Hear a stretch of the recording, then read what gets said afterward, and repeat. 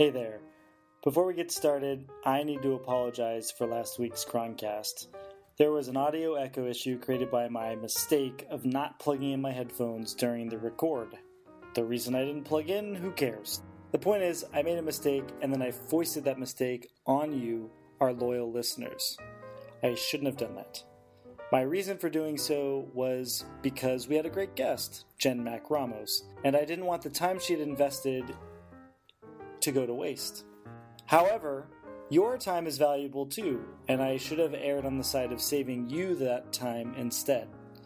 But if you managed to get through the show, I think you'll agree that Jen was great, and we had plenty of hot takes, and all the stuff you've come to expect from this show, except for, a wonderful oral experience.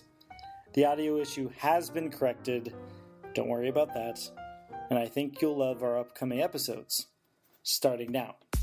Welcome to the McCovey Chroncast. I'm Brian Murphy. I'm Doug Brazzoni. It's Friday, February 19th, 2015, and joining us is Carmen Q, the internet's own. Welcome, Carmen. Hi, how are you guys? Doing very well. Yeah, doing well. So Carmen, if you don't know, she's a GIF guru, and she is a digital media coordinator. She's a producer on KMBR and for Marty Lurie's show, which I want to hear all about. Oh, yeah. And she's an all-around swell person, and you're about to hear all about her. She covers the Giants and the 49ers for Bay Sports Net. And she hosts a social media minute on that Marty Lurie show.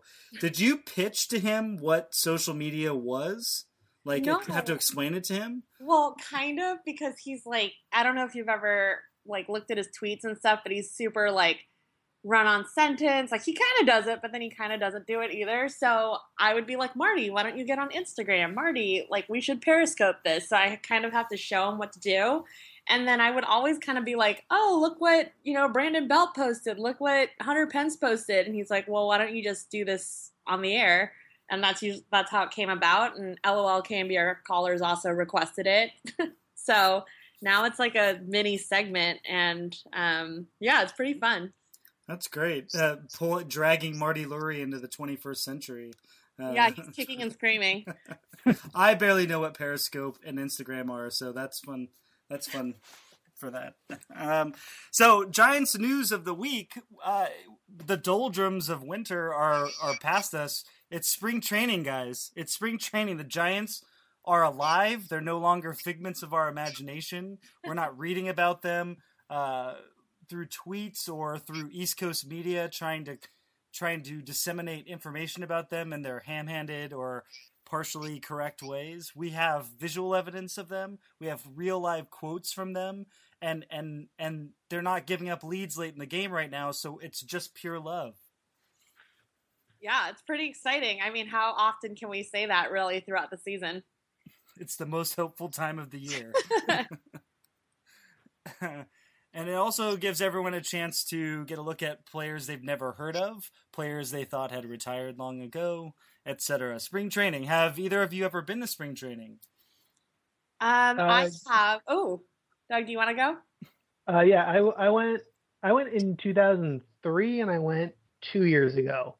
So the Giants have made the playoffs 100% of the time that I went to spring training. Probably should just take a lot of credit for that. You should go this year, I feel. Don't know if I have time, but I'll try to squeeze it in. Oh, you really should change your plans. So. Yeah. And Carmen, you said you have gone? Yeah, this is going to be my 5th straight year. So I've been going for, 5 years now, and I love it. It's my favorite vacation that I have every year. Even though it's in Arizona, you still have a great time. This is the part that I always have trouble understanding. When people are like, I love spring training, and then the two locations are Florida and Arizona, which are not typically considered enjoyable destinations. Well, it sounds really lame. When I was like, oh, what am I going to do in Scottsdale? And then I went to Scottsdale, and I was like, oh my God, this is fantastic. It was amazing because there are all these golf carts that just drive you around after you're drunk, and then there's tons of food, and there's an ice cream place, and I was like, this is amazing. This is everything I could ever want. Like, more cities need drunk carts driving around. And then you get to, and then the players they serve tableside. They make the guacamole right at your table, right? Oh Is yeah, that how spring training is? Oh. Yeah, totally. They wear a sombrero. It's pretty cool. You have to go to a nice restaurant to get the big name players though, because otherwise you're left with the single A guys who were legitimately they just work there. They have to. They're just waiting for spring training to roll into town.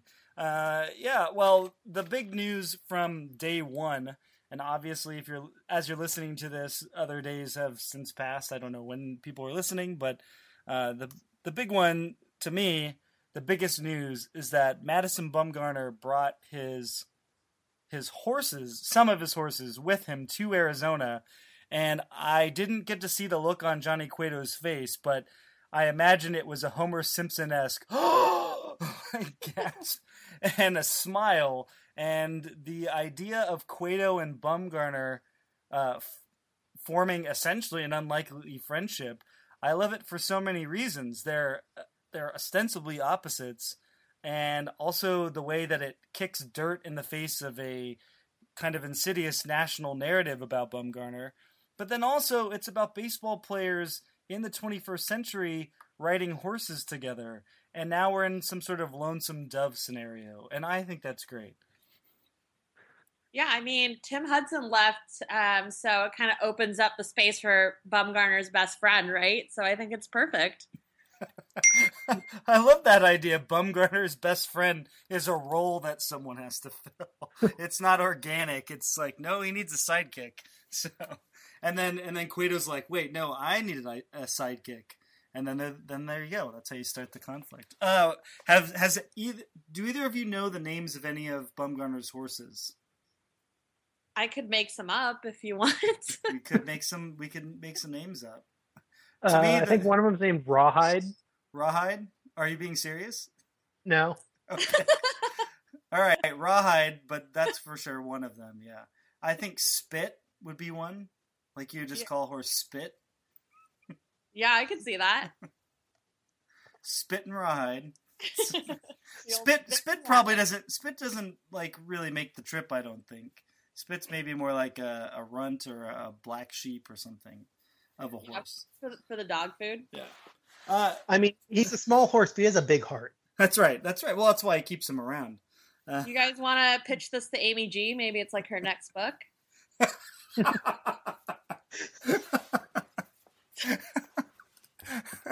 Spit, yeah.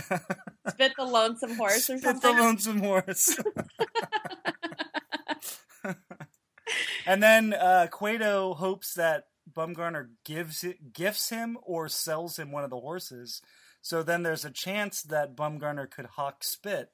Haha, pun jokes. Wow. Yes, that's the way it works here, Carmen. So lots you can get. So most of the pictures from Thursday were just pictures of the guys, basically of bros stretching, which for baseball deprived minds is a good thing. And I don't know, I feel like maybe we should take a minute to analyze our own psychosis about baseball that we fed it. I mean, I don't know about you guys, but when I saw those pictures, I was like, that's baseball. And then I definitely told myself, that's not baseball. Those are people in costumes moving awkwardly. But it's baseball at the same time. Why are we programmed this way? How did this happen? I don't know. You're going to have to ask my dad.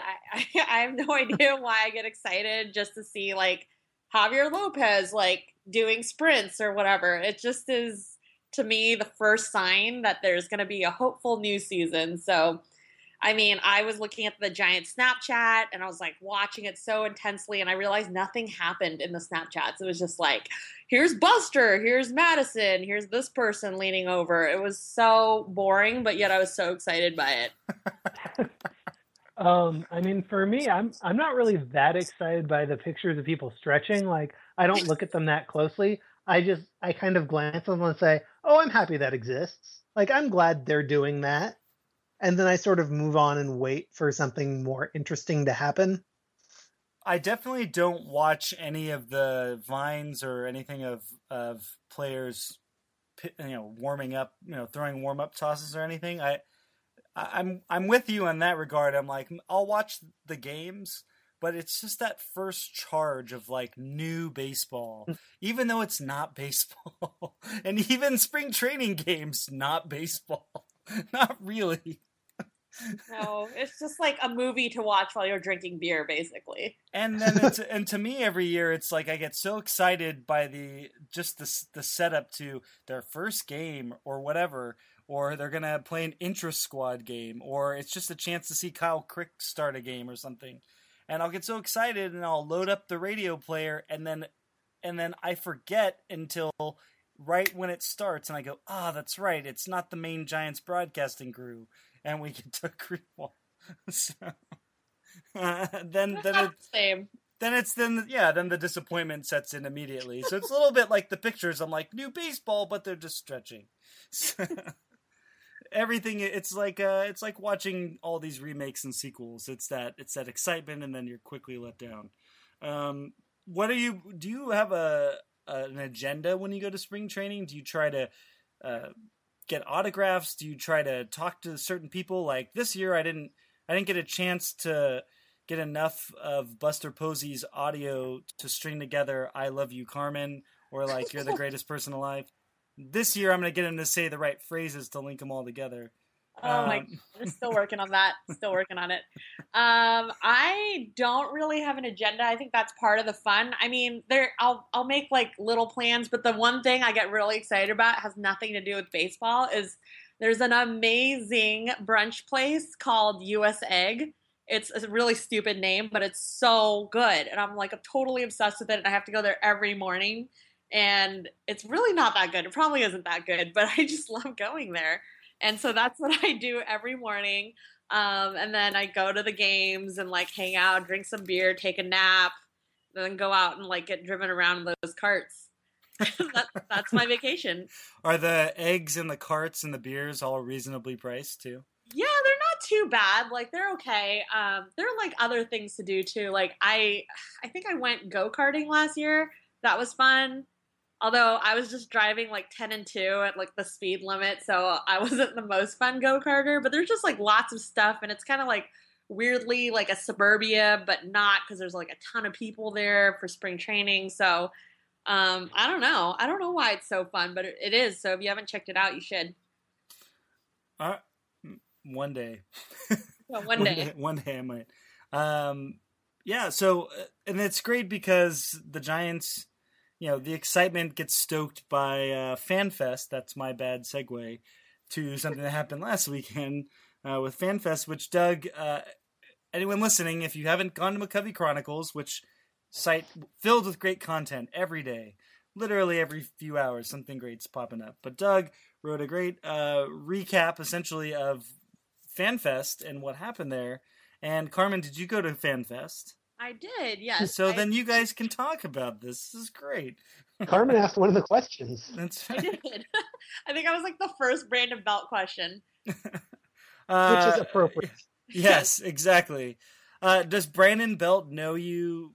He just recognizes you now? Is it that good of a relationship? I don't know if it's instantaneous, but it definitely, there's a recognition there. It looks like, Kate said hi Carmen, and I think he only knows one or two Carmens, so it was pretty easy to have him identify me this time. But I think 2 FanFests ago, he came to the side of the stage after his Q&A and talked to me a little bit, just to say thank you for being a great fan and everything. He was really nice. How many people that are, at his level of baseball would do that, So I'm sure he, at this point, I sat next to him at the play ball lunch too. So at this point, I feel like he probably does know me.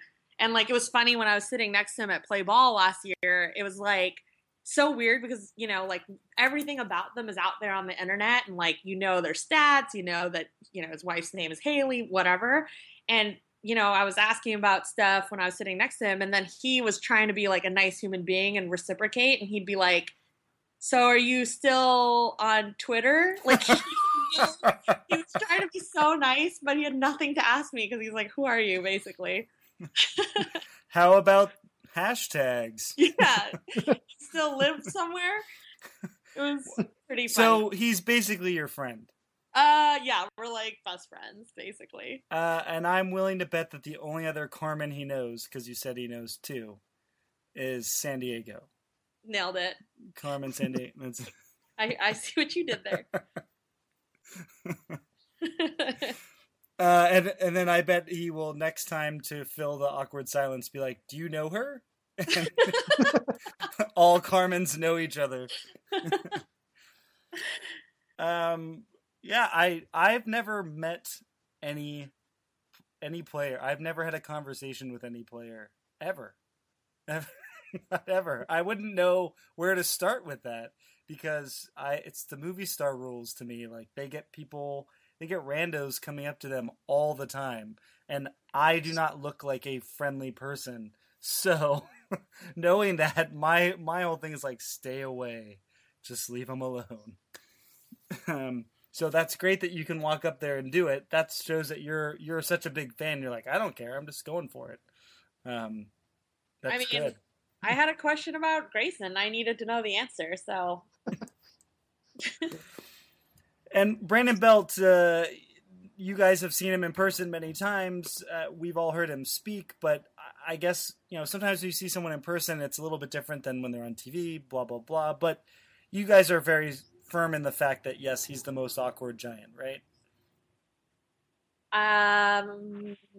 Yes. Yeah, I think he has to be. Well, it depends on, like, social situations. I could see some other people being more awkward. Like, I could see Joe Panic being more awkward, because Brandon Belt might, like, make a goof up and then sort of shrug it off. And Joe Panic would be just kind of quiet, and then he'd say something and it wouldn't go over too well. And then he'd just be, like, awkwardly silent for the rest of the night. Yeah, I will agree with that. I'd say Brandon embraces his kind of awkwardness, so it's, like, less awkward because of it. So his, like, level of pure awkwardness is probably, like, higher, but because he's, like, totally cool with it, I think it makes him probably less awkward. So the Fan Fest, the energy was great. Everyone had a great time, as they do every year. The team seems loose and happy. One thing that kind of crept up through the social media and in the article and just everything we heard was that there's a certain percentage of people who genuinely, and the team kind of has to go with it, wink, wink, but there's people who genuinely buy into this even year stuff. As a lifelong Giants fan, the idea of banking on something positive happening doesn't track with me. It would be like a Cubs fan doing that, like having hope going into the season. It's just not something you do. But the Giants have been so successful, blah, blah, blah. Do you guys share this whole idea of, like, or are you, if you don't share it, or if you didn't, are you at least now at the point where you're like, I'll go with it because, yeah, why not? I mean, I think it's just kind of a marketing thing, like, even year, you know what I mean? Like, you got those, like, Believe in shirts and, like, let's get even, and, like, all this stuff, and it's, like, cute, but, I mean, I'm not banking on another ring this year, you know what I mean? So I'm kind of like you, where I'm like, but, like, fine, it's fine, like, I'm not annoyed by it, but I also don't really, I think if it happens this year, then maybe I'll be in. Yeah, I don't think that just because the year is evenly divisible by 2, the Giants are destined to win.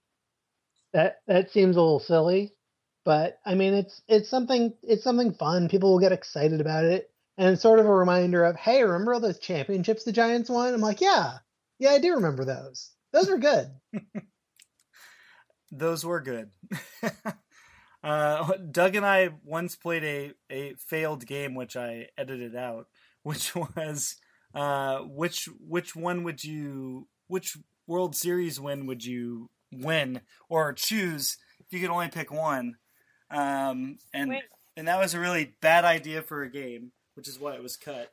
But I think we also previously asked, like, what was our favorite one of them, and that's certainly been a question on the site. But do you want to go on the record, Carmen, and state which of the 3 World Championships were your favorite?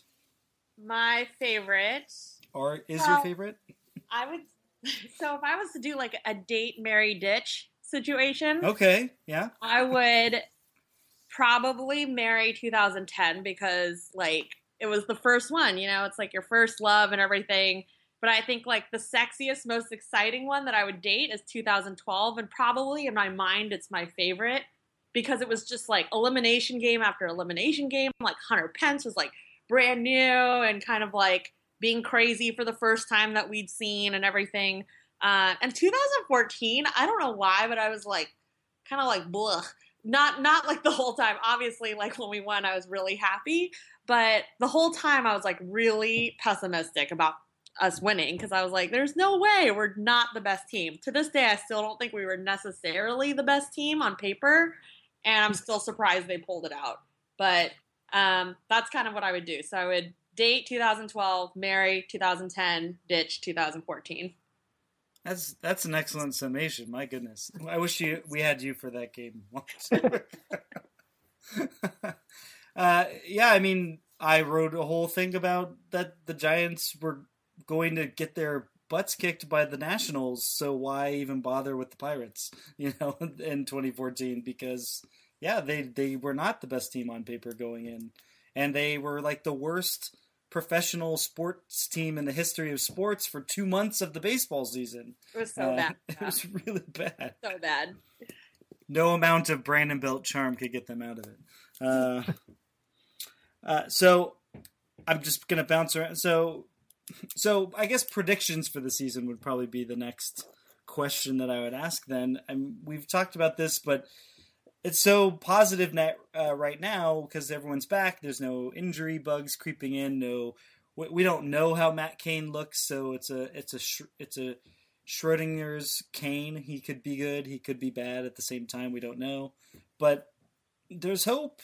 And you look at that projection that came out for PECOTA earlier in the week, and you know, projection systems are fun and they go off of track records and what's there and project out, but the Giants are projected to be competitive for the playoffs, and to me that's good enough. And you know, you take your chances.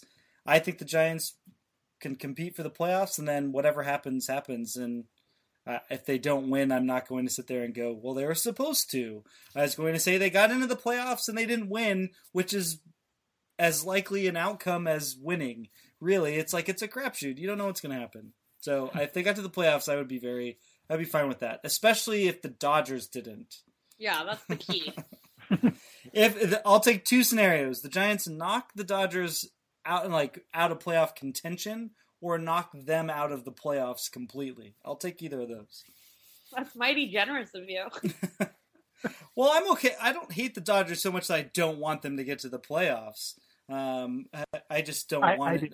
I don't want well, that's fine. That's fine. Because I like watching them lose in the playoffs. So if I can't get where they don't get in, I'll take the pleasure of them going out. So that's kind of how it works. Although when the Cardinals beat them, it's always tough for me to be like, not as happy as I could be. I wish they had lost to somebody else. Yeah, totally. It'd be cool if like the Cubs took them out or something. Right. Which very likely to happen this year. So we're all thinking the Giants. Well, that's a stupid. This just went from like a cool podcast to like a total fan one. Like, so yeah, we think the Giants are going to be good this year, right, guys? They're going to go all the way, yeah. Hunter Pence said they're not going to lose a game, right? That's reasonable, right? 162-0, baby. Yeah, that's what I'm talking about. I mean, they've pent him up for so long because he was, injured all last season that I feel like he's going to go bananas this season. Like, full force, Hunter Pence, gangly, ripping balls out of the park, like yelling, hair out of control, beard's too long, Hunter Pence this year. All right. I'm excited. Yeah, the one thing that I'm warming up to, because again, anything that's positive going in, it always has to be in retrospect for me. But anything positive going in about the Giants makes me very nervous. But one thing I'm inching towards just embracing is the prevailing national opinion now, which we all have anyway, but that Buster Posey is the best catcher in the game right now. And which is shocking because Yadier Molina we've been told he's not only the greatest catcher of all time, he's the greatest baseball player of all time. And his eyes, you get lost in his eyes. He's at least a 50-win player. It's just amazing what the Cardinals do with him in the lineup.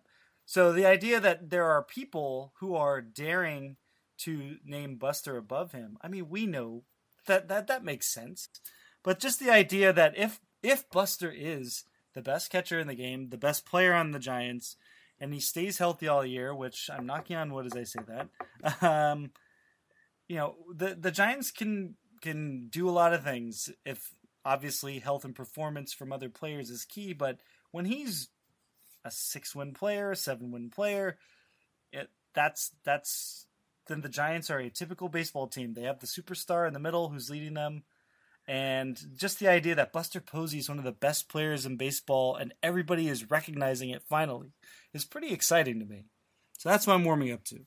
That's my bold prediction for 2016. So, the Giants will be good because of Buster Posey, and we'll all be happy because of it. I like that. I'm into that. I'll endorse that. That's a good prediction. I like it. Wait, have either of you met Buster Posey? Well, no, kind of. Like, what happened was I was just, like, walking by the spring training, like, batting cage facility or whatever. It's, like, behind, it's, like, a separate area. And there was, like, a little kid, like, a super little kid with her dad, and, like, she was, peeking through the fence. There's, like, this little gap where the door is, and you can kind of look inside. It's, like, this chain link fence.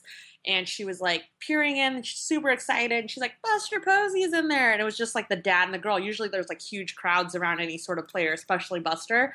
And she's like, I don't have a pen or whatever. And I happen to have a pen, so I just walked over and gave it to her. At that time, Buster came over, and signed her thing or whatever, and then probably thought I was a small child too, and then signed a hat for me. So, like, in theory, I met him, but he said nothing, and it was just more coincidental than anything else.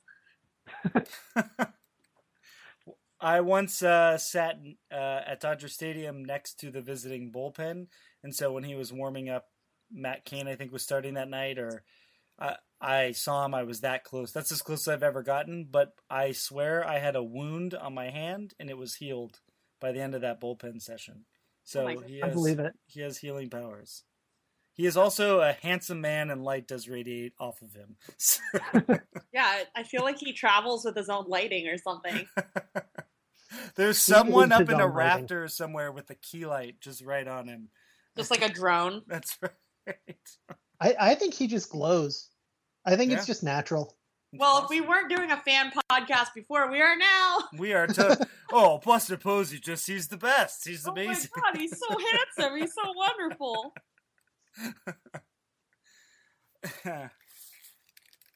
Yes.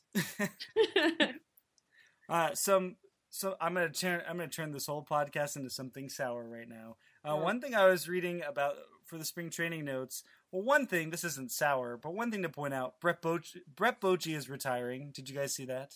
What? Yes. Brett Bochy is retiring. Wait, how? I don't even understand he's that. He's filing paperwork with Major League Baseball to retire. That's how. But why? Because he's not good. Oh, okay. He's not going to make it. He's not any more than he had. He got some time in the majors. He has a World Series ring, so that's successful. Yeah, and he had his dad hand him the ball, first time ever in history, right? So that's something to write down in the old diary. Bochy's thoughts. Yeah. Son, if you had spent less time binding your diary and more time getting better as a pitcher. Another book that we can pitch to Amy G. That's right. That's right. Diary. Chapter 1.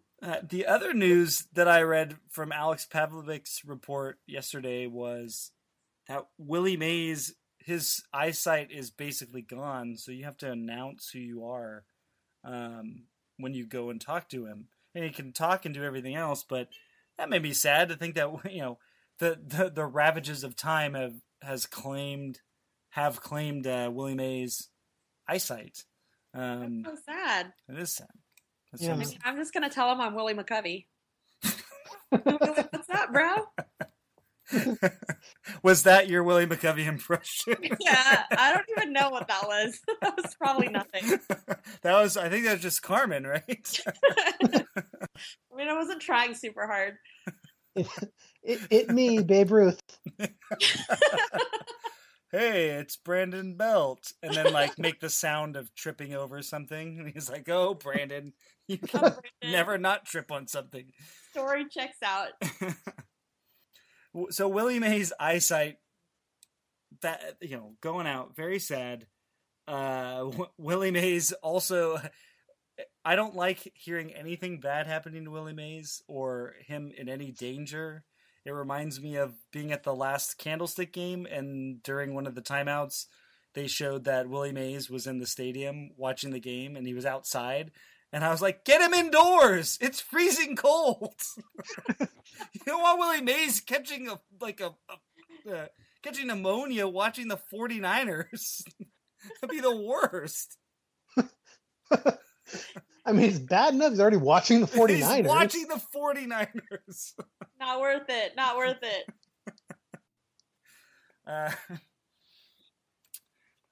No other transitions for me there. I'll just edit out this part. Well, we're not helping you out very much. Yeah. Letting the silence hang. This is the new Awkward Silence podcast. It's a thing. Right. Trust me, it'll be big. When we're not gushing about our favorite baseball team, we're awkwardly silent.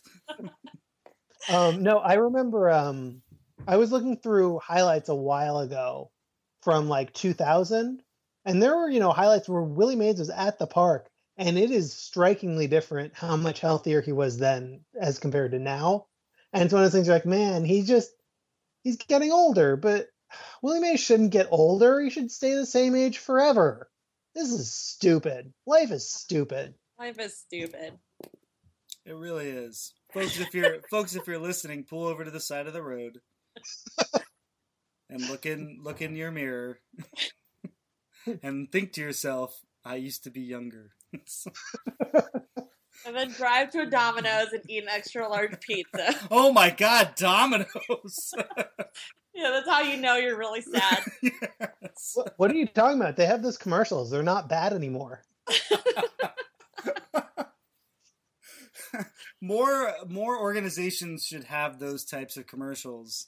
Whenever the Braves are done with their rebuilding, they should be like, "Hey, we're not bad anymore." Oh wait, yeah, we are. Right. Cut to the tomahawk chop. Okay, we're still pretty bad. You're so bad. Just kidding. In 2078, after Jed York is ashes, the 49ers can be like, "Oh, we're not bad anymore." When football is played virtually because it's too dangerous for men to play. When they're called 49ers because they are literal minors at that point, because that's less dangerous than playing football. That's right. I was picturing like a Pacific Rim situation, maybe. I'm just thinking about a guy who's like, well, black lung or football? Black lung. Yeah. Yeah.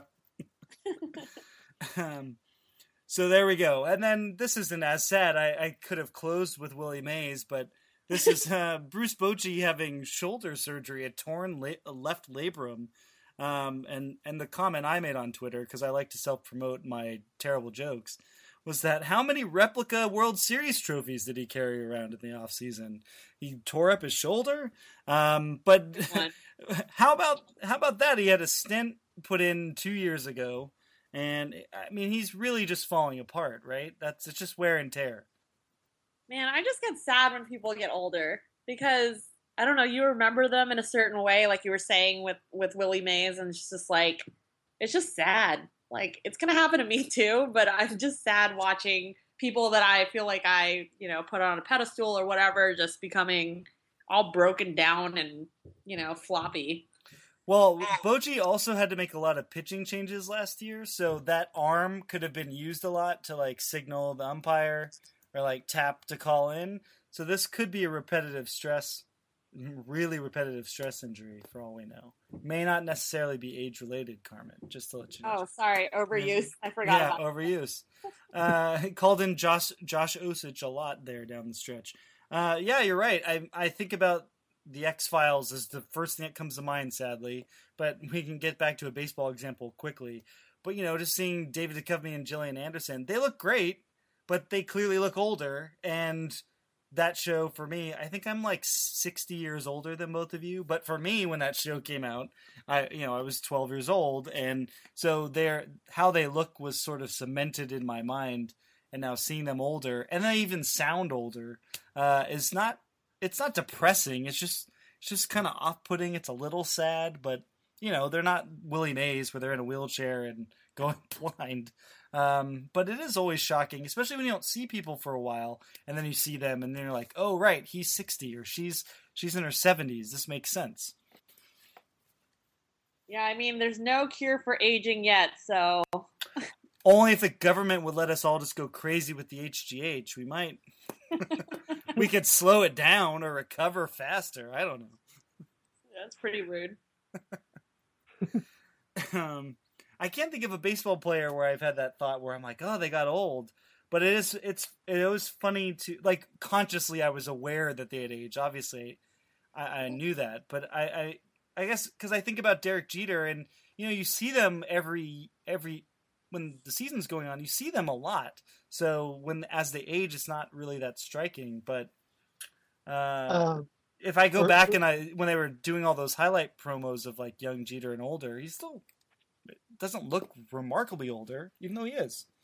The one for me looking back on it was Jason Giambi, because you saw him every day for years, and then he kind of disappeared for a while and was with the Indians for a couple of years, and sort of near the end of his career, there would occasionally be like highlights of him, and you look and go, whoa, he is old and grizzled, and when did that happen? Like, he was always kind of, scruffy, but then it just suddenly he took off, and you're like, wow, he looks like he's 50.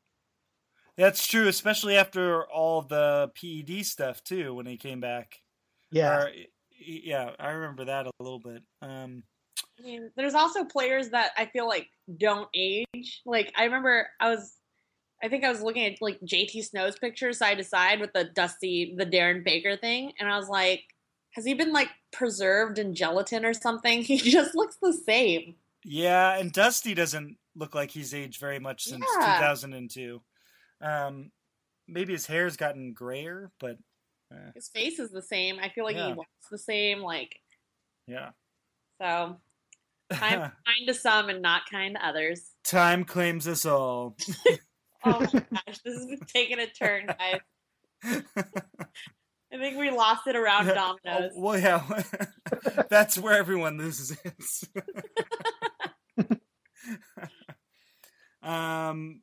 So, speaking of time, this is a great transition here. The time that the Giants have controlling the rights to Madison Bumgarner 4 more years if they exercise these options, as Grant wrote earlier in the week about the Giants possibly extending him out. I mean, to weigh in, I mean, the Giants don't have to do anything. They can let this play out. Pitching extensions are always this huge risk, no matter who it is. And they're all being handed out kind of cavalierly that you just know they're not all going to work out. So it's like a game of Minesweeper. You're hoping you're clicking on the right square, but you're very likely going to click on a bomb sooner rather than later. Wow. And the Giants had Matt Cain already. Not that I'm going to hold out some hope here. Maybe this is my folly that he's going to be fine. He's going to adjust to being pain-free in his arm. It's going to work out, and he'll be a decent pitcher again. But maybe not. He's going to be the highest paid player on the team for the next 2 seasons, and he will probably not perform like the highest paid player. And so that could happen with Bumgarner. But where do you guys stand on the extension talk? That Grant was saying that the Giants should now's the time to do it. For me, I think that it's not the time to do it. I think that, after Bumgarner's first full year, they signed him to that extension, and sort of the point of that, the upside for the team is that they're taking some risk, but if it pays off, then they get him cheaply. And that's what's happened. So like if they're just going to extend him again and pay him lots more money again, then you're sort of negating the entire point of doing that extension. So it seems like something they wouldn't do. Like their reward for making that bet on Madison Bumgarner is his performance right now. But that doesn't mean that it's unfair. That means that there was a value that both Bumgarner and the team placed on mitigating risk that they thought was an appropriate one, and it's fine. I'm sure in a year or two, when they get in those option years, that's assuming he's still Madison Bumgarner, Destroyer of Worlds. That's when they're going to start talking about the extension more seriously. But for now, I don't really see the point. Yeah, I probably would agree with that. Like, I think it's a little soon. Like, not that I mind, like, to be honest, he's done so much for the Giants that I don't necessarily mind the risk as much. And also, I feel like while he's going to get paid a lot, like, I don't think he's going to be obscene about it, right? He, like, has all he wants. I feel like he's a pretty simple guy. Like, I don't ever hear him talking about contracts or anything like that. So I feel like, if we wait a little bit, it won't be the worst thing. And by we, I mean the Giants and me. So, I mean, I'm kind of like in the middle of what Grant and Doug think. Like, I'm like, either way, like mostly no opinion on this because I think he's done so much that, in my opinion, whatever he gets paid, he probably has earned in some capacity anyways. I think it's an emotional thought that the Giants should probably extend him now, because I think the idea that he wouldn't be a Giant for his career or not be on the team at this moment before the 2016 season starts is, I guess, sacrilegious in a way that no one would want to imagine that. And so to mitigate that fear or to reduce that anxiety, it'd be natural that people were like, let's just take care of this now. But yes, that's exactly right. Both sides took a risk. That, Bumgarner took a risk that, hey, if my arm blows up or I don't adjust or something, I'm still going to get paid. And the Giants are okay with that. And and also the other part is what you said, Carmen. I think, you're right. The contracts aren't to him. He's taken care of. He feels good. But the idea that Madison Bumgarner is the Giants' ace, and like Buster Posey, he's considered one of the best at his position.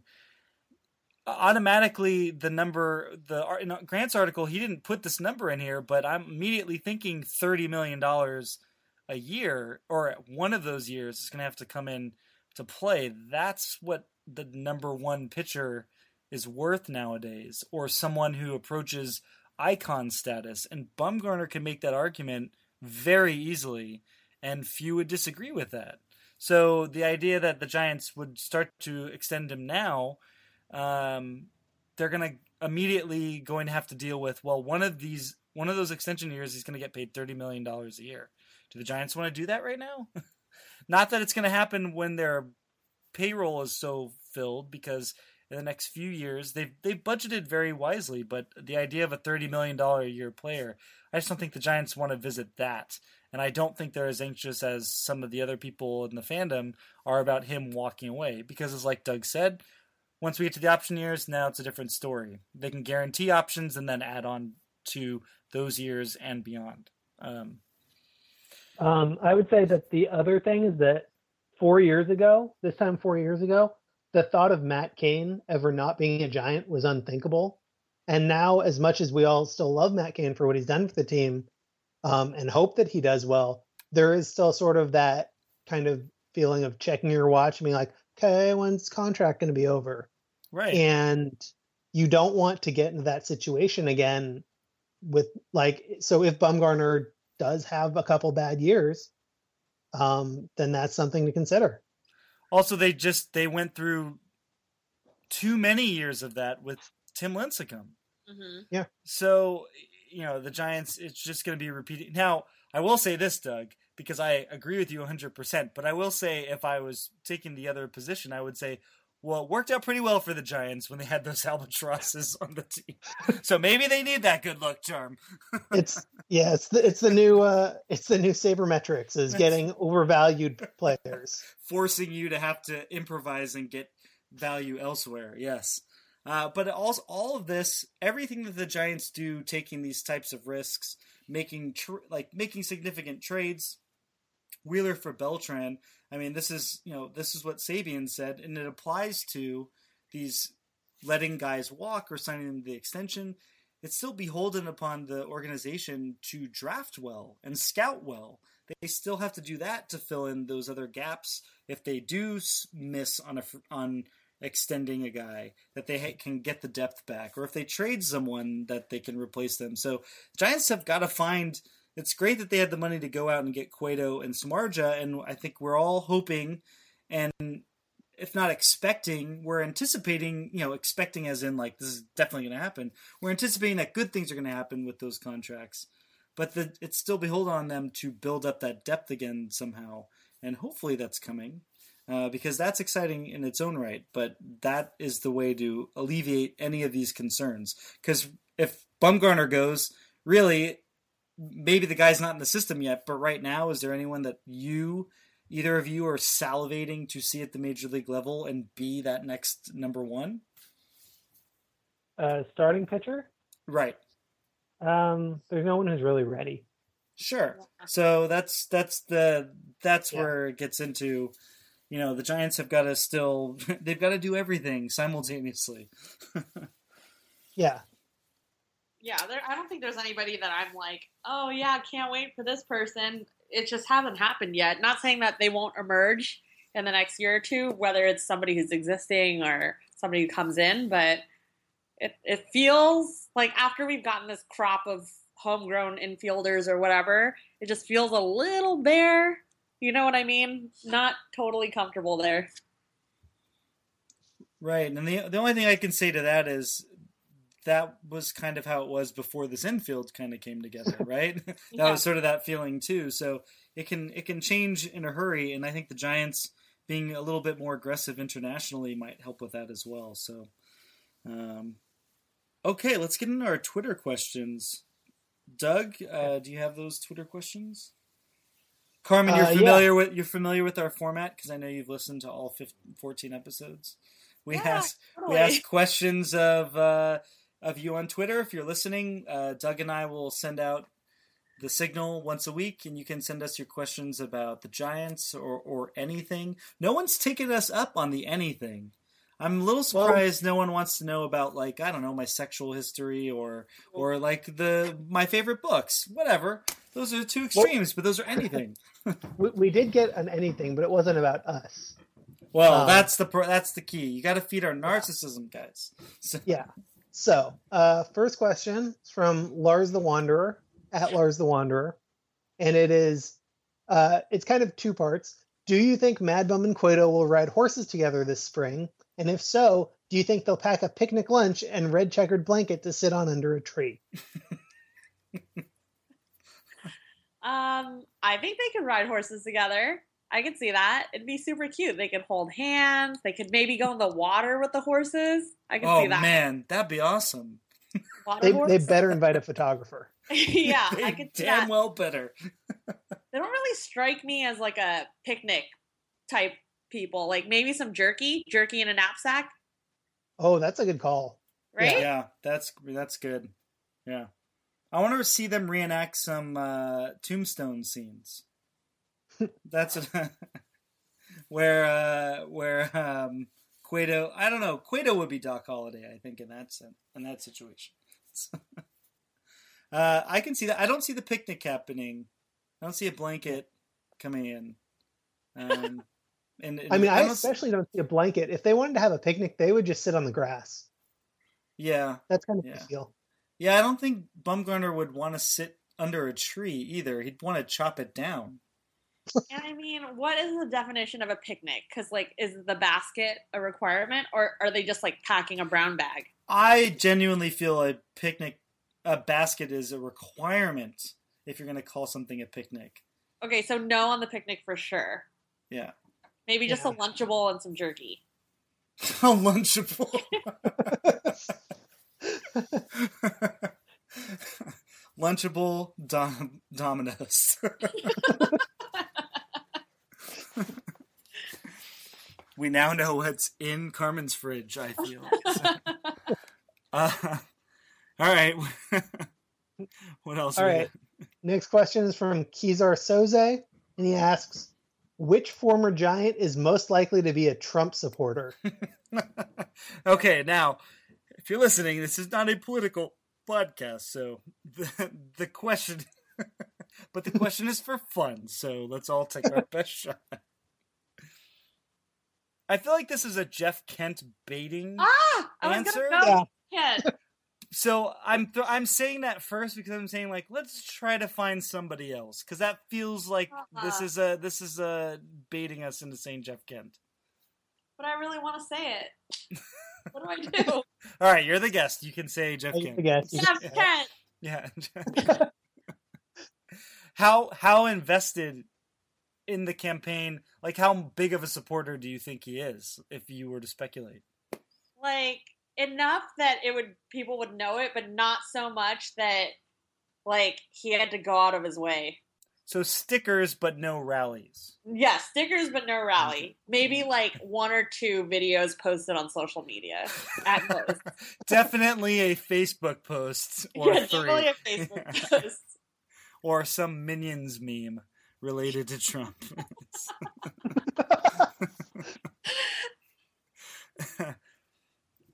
Doug, we got a handicap. We can't say Jeff Kent. It's just too obvious.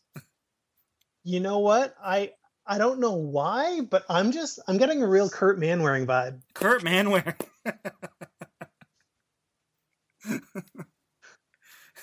he is this a case? Why do you think actually?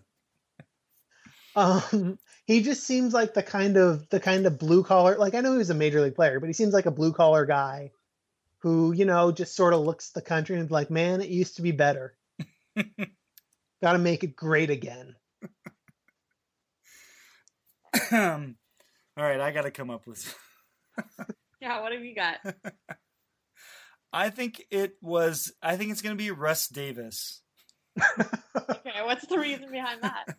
I think Russ Davis is a supporter of Donald Trump for all the wrong reasons. I think he sees a wealthy man, and he thinks if a wealthy man is president, that's going to make him personally, Russ Davis, a wealthy guy. He's not gonna, never mind the racial stuff or anything like that. He's just focused on the wealth. That's what I see him as. So he's really focused on one thing, and it's not even that great, which to me sums up Russ Davis. Just money bags. Yeah.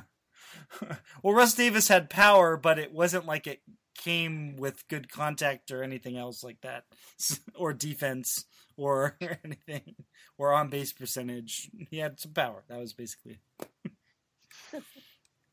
That's a good question, though. It's funny. It's funny because it didn't have. If it's not political, it could just be like who's the biggest Big Bang Theory fan or something like that. So, all right. What else? Are there any other questions? All right. So last one from Christy Tipson. Yeah. And we're going to go with how did you put it before, Carmen? Date, marry, ditch. Yeah, that's good. Date, marry, ditch. Date, marry, ditch. Yasiel Puig, Tim Lincecum, Chase Utley. Oh, I don't know. I guess ditch. Wait, so I would ditch Utley because he just seems terrible. Like I can't describe it more than that. I just don't like his face. So I feel like it'd be hard to date or marry him. And then, how often would I have to date this person? Like, would I see them more than my husband? What? No. You go out with them 2 or 3 times. Okay, so like Puig, because like he probably want to like drive around and do stuff. I feel like he'd be fun to like kick it with. And then I would marry Tim Lincecum because he's got like a really cute dog and he's probably on the road a lot, so I can watch like TV. He's also pretty chill. Yeah, Yeah. he's still He's probably too. kind of a homebody. Yeah, he's probably not too controlling. And he's Don't rich. make him. Yeah, that's my answer too. I think so. I think I'd add for Puig, the dating him is good because he might like try to impress you. So you'd get all the cool stuff in the first few dates, and then you'd never see him again. And Oh, that's kind of the ideal amount of Puig. Yeah, that's Yeah. You could probably also scare him by saying things like texting him a lot and being like, babe, babe, are you coming over? And then he would just freak out and never talk to you again. Call him babe like right during date 2, during the second date. Like, babe, did you make room in your closet yet? I'm moving in. Look, I really need a drawer. At least one, probably two. Actually, two. But it'd be funny, but then it would still be worth dating him because he'd probably be wacky enough to be like, okay. And like he'd either call your bluff or be like, oh yeah, I got a whole room for you. I was totally... Doesn't he also seem like he would have some sort of like elaborate like chef or something that would like make you stuff in the morning? Yeah, but it would be like a really fancy chef, but he commanded that chef to only be like, I love McDonald's. He only makes McDonald's breakfast menus. It's like, wait a minute, this is a world-class chef, and you've got him making Egg McMuffins? He's like, that's right. Make breakfast nachos.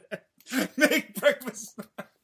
Hold on, that just made me think, what if he talks to the chef, a human, like it was a robot? Make breakfast nachos. Like basically like you're talking to the Amazon Echo. That's right. Dress it, cook. Make breakfast nachos. That's exactly right. Where is my breakfast quesadilla? Yeah, it would be fun to date him. I think I'm pretty excited about it. Oh wait, is it actually happening? There's Amy G's third book, which she would write under a pen name. So, Amy D. And Amy would be spelled A-I-M-E-E. So, she can't write about a Dodger. Oh, well, there's one more question from @SammyHiggins. Doug, what was your favorite highlight from FanFest? So I was mostly at the Q&A stages. There's a lot of other stuff going on at FanFest, apparently, that I didn't see because I was sitting on the club level for a bunch of hours. Totally worth it. That's what I was doing. But I think the most fun thing about it was seeing the personality from the guys who don't show it off a lot. So, you basically get a really good sense of who Hunter Pence is, who Brandon Belt is, Javi Lopez is, from their interviews and from what beat writers report. But Buster Posey keeps it pretty buttoned up, and he's a pretty funny guy. A lot funnier than he is during interviews. Brandon Crawford he's a little more subtle about it, but he's pretty funny. And Bruce Bochy was hilarious. He made a bunch of jokes that were like, Bochy, you're so wacky, which is not a side of him you see very often. So I think that was kind of the best part for me. Oh, Carmen, what was yours? I actually really like the Q&A stage too. That's where I head usually first. So I just like it because, yeah, like you get to see a really candid side of them. It's almost like they're just like, I'll say whatever because who cares? Like the season hasn't started. I would say like the first set of guys were awesome because it was like Lopez, Hunter and Belt, and they're all so goofy and all were kind of ribbing each other. And I think that they do a good job of kind of pairing guys that bring out the best in each other or make it entertaining. So I like the stage a lot. And I will say that also, like, I think the idea of I didn't go, but like the selfie booth is pretty cool because, like, I don't know, like you get a picture with the 3 different players, and I saw this picture of, like somebody brought in like their entire family, like 10 people lined up. And there was like this weird family photo with like 3 Giants sitting at little tables in front of them. So I think that's pretty cool. I think the Giants do a really good job. Yeah, they do. They really, their social media and all that is really, and their community outreach is fantastic. They, baseball teams recognize that you can make a lot of money if you really care about your customers, and they have really done a great job with that. Did they not do a selfie booth template with Matt Cain alone at a table, because that feels like a missed opportunity to me. You know what I heard that was really sad? Somebody posted it on Marty's Facebook wall, and I just happened to see it in my feed. They said that there was like, I forget who the three guys was. It was like Jarrett Parker and like some other rookies. Maybe, I don't remember who was all together. But there were like fans that were just being like, oh no, you go ahead. Because they were like waiting for someone, quote, quote, real to come by. That's so sad. All the players were just like looking at them because they were like, okay, cool. Wow. Yeah, that's like next level. Yeah. That's like Domino's level. Well, for Jarrett Parker, that was like the breaking ball of social interactions. Just not great. It's not a good look for him. Oh my goodness. All right, so again, because I know you're a huge fan of the show, every week we play a really convoluted game just for fun. We've had a lot of fun on this podcast up to this point, but real quick, the Grammys were this past week. And so this week, I think our game should be someone will name a giant and we'll name what Grammy they won.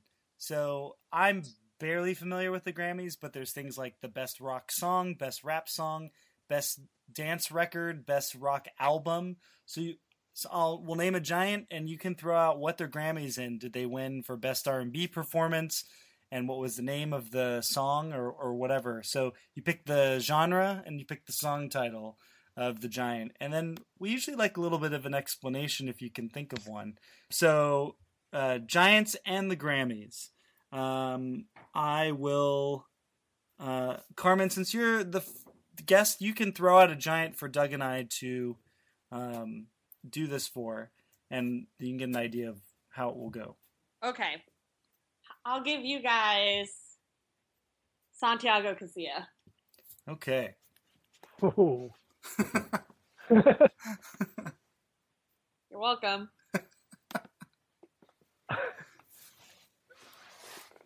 I'm actually legitimately scrolling through the Grammy categories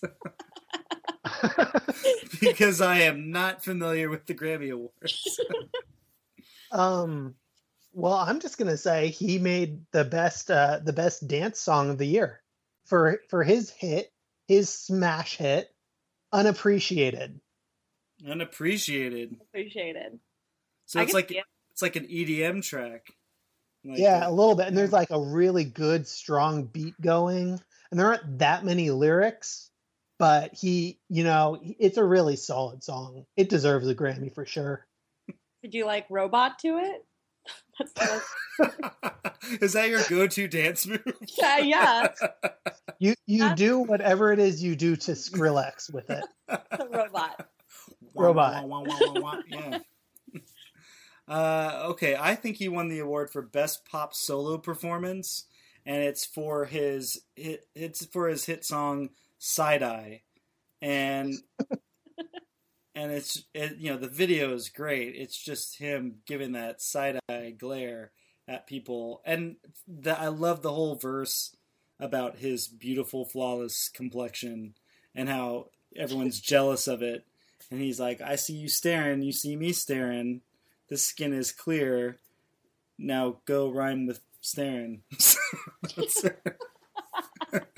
Killing it. I won't edit that. That'll just be bad jokes. I ain't no Dan Heron. I ain't no Dan Heron. Brandon League's my bitch. There we go. Brandon League, by the way, is like he's the mouth breathing relief pitcher. If you don't know who that is, he's like a trash compactor. That's what I think of when I look at him.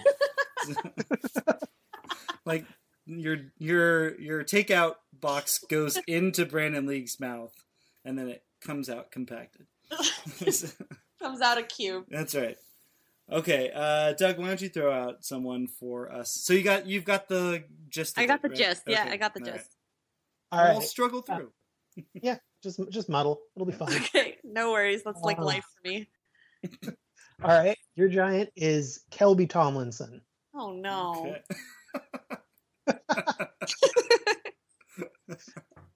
Well, I know what this is. He's going to win for Best Metal Performance. And I Keep My Glasses On is the name of his Best Metal Performance. And that one is a searing indictment of the American political system and how he keeps his glasses on because he reads the newspaper and it makes him so angry he's got to thrash and destroy everything. That's what it's so great. All right. Why don't I go the opposite direction and say he's gonna win for, I don't know if this is category or not, but he's gonna win for best song in a animated movie. Is that a thing? Well, okay, so he won an Academy Award.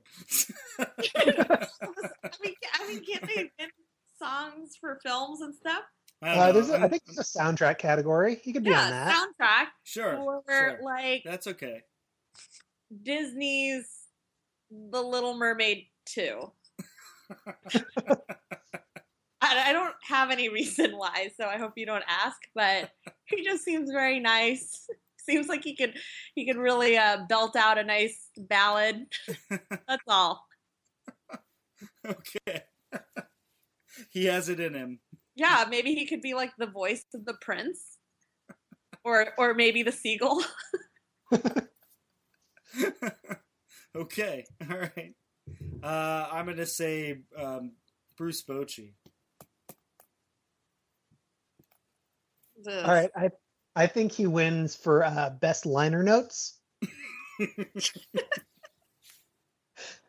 Like I was saying before, his humor it's pretty unexpected, and I think he made an album called The Biggest Decision, and then the notes are just hilarious. And they don't have anything to do with the song; they're just like out of left field, and you're like, "Where did this come from?" But I love it.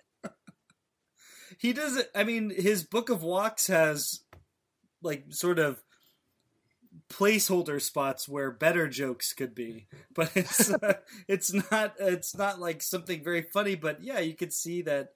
I wasn't at the Fan Fest, obviously, and I can only read what you and everyone else wrote. But yeah, I could see it. He's got something going on there behind those eyes. A little mischievous sense of humor.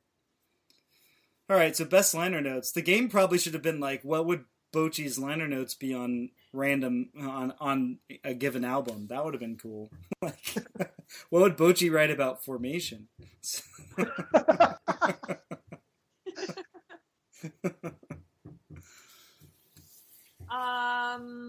How about I'll go with like best Latin album. And Bochy has spent a ton of time with his Latin players and they've been teaching him Spanish. And so he has a bunch of songs on an album called Te Amo. Te Amo Casilla.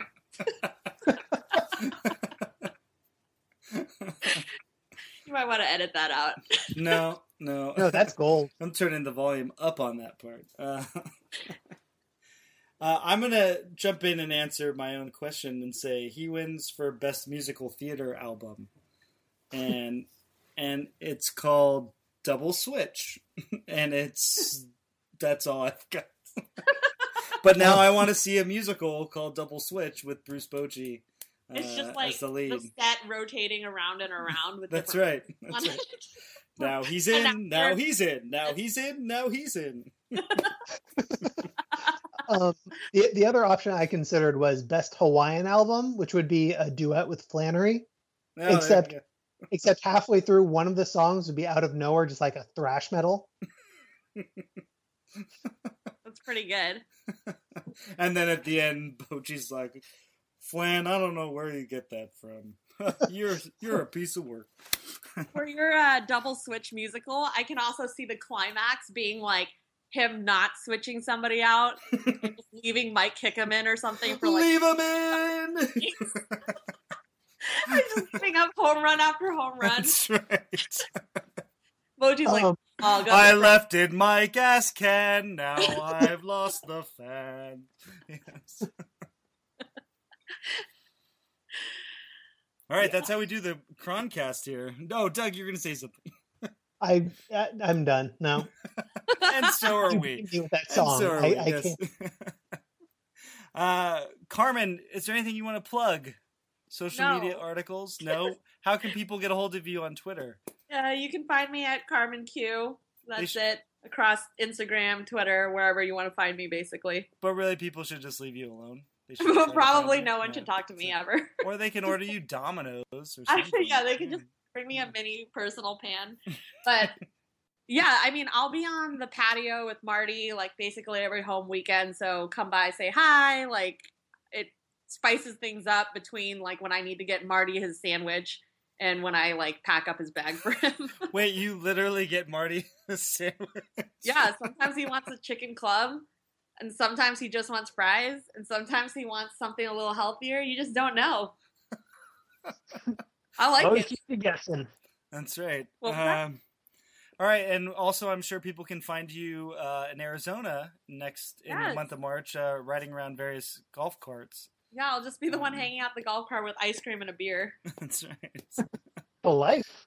Yeah, that's great. And we will be back next week. Thanks for listening. In case you didn't remember, I'm at Every Sixth Day on Twitter. I am at Moonwalk McFly.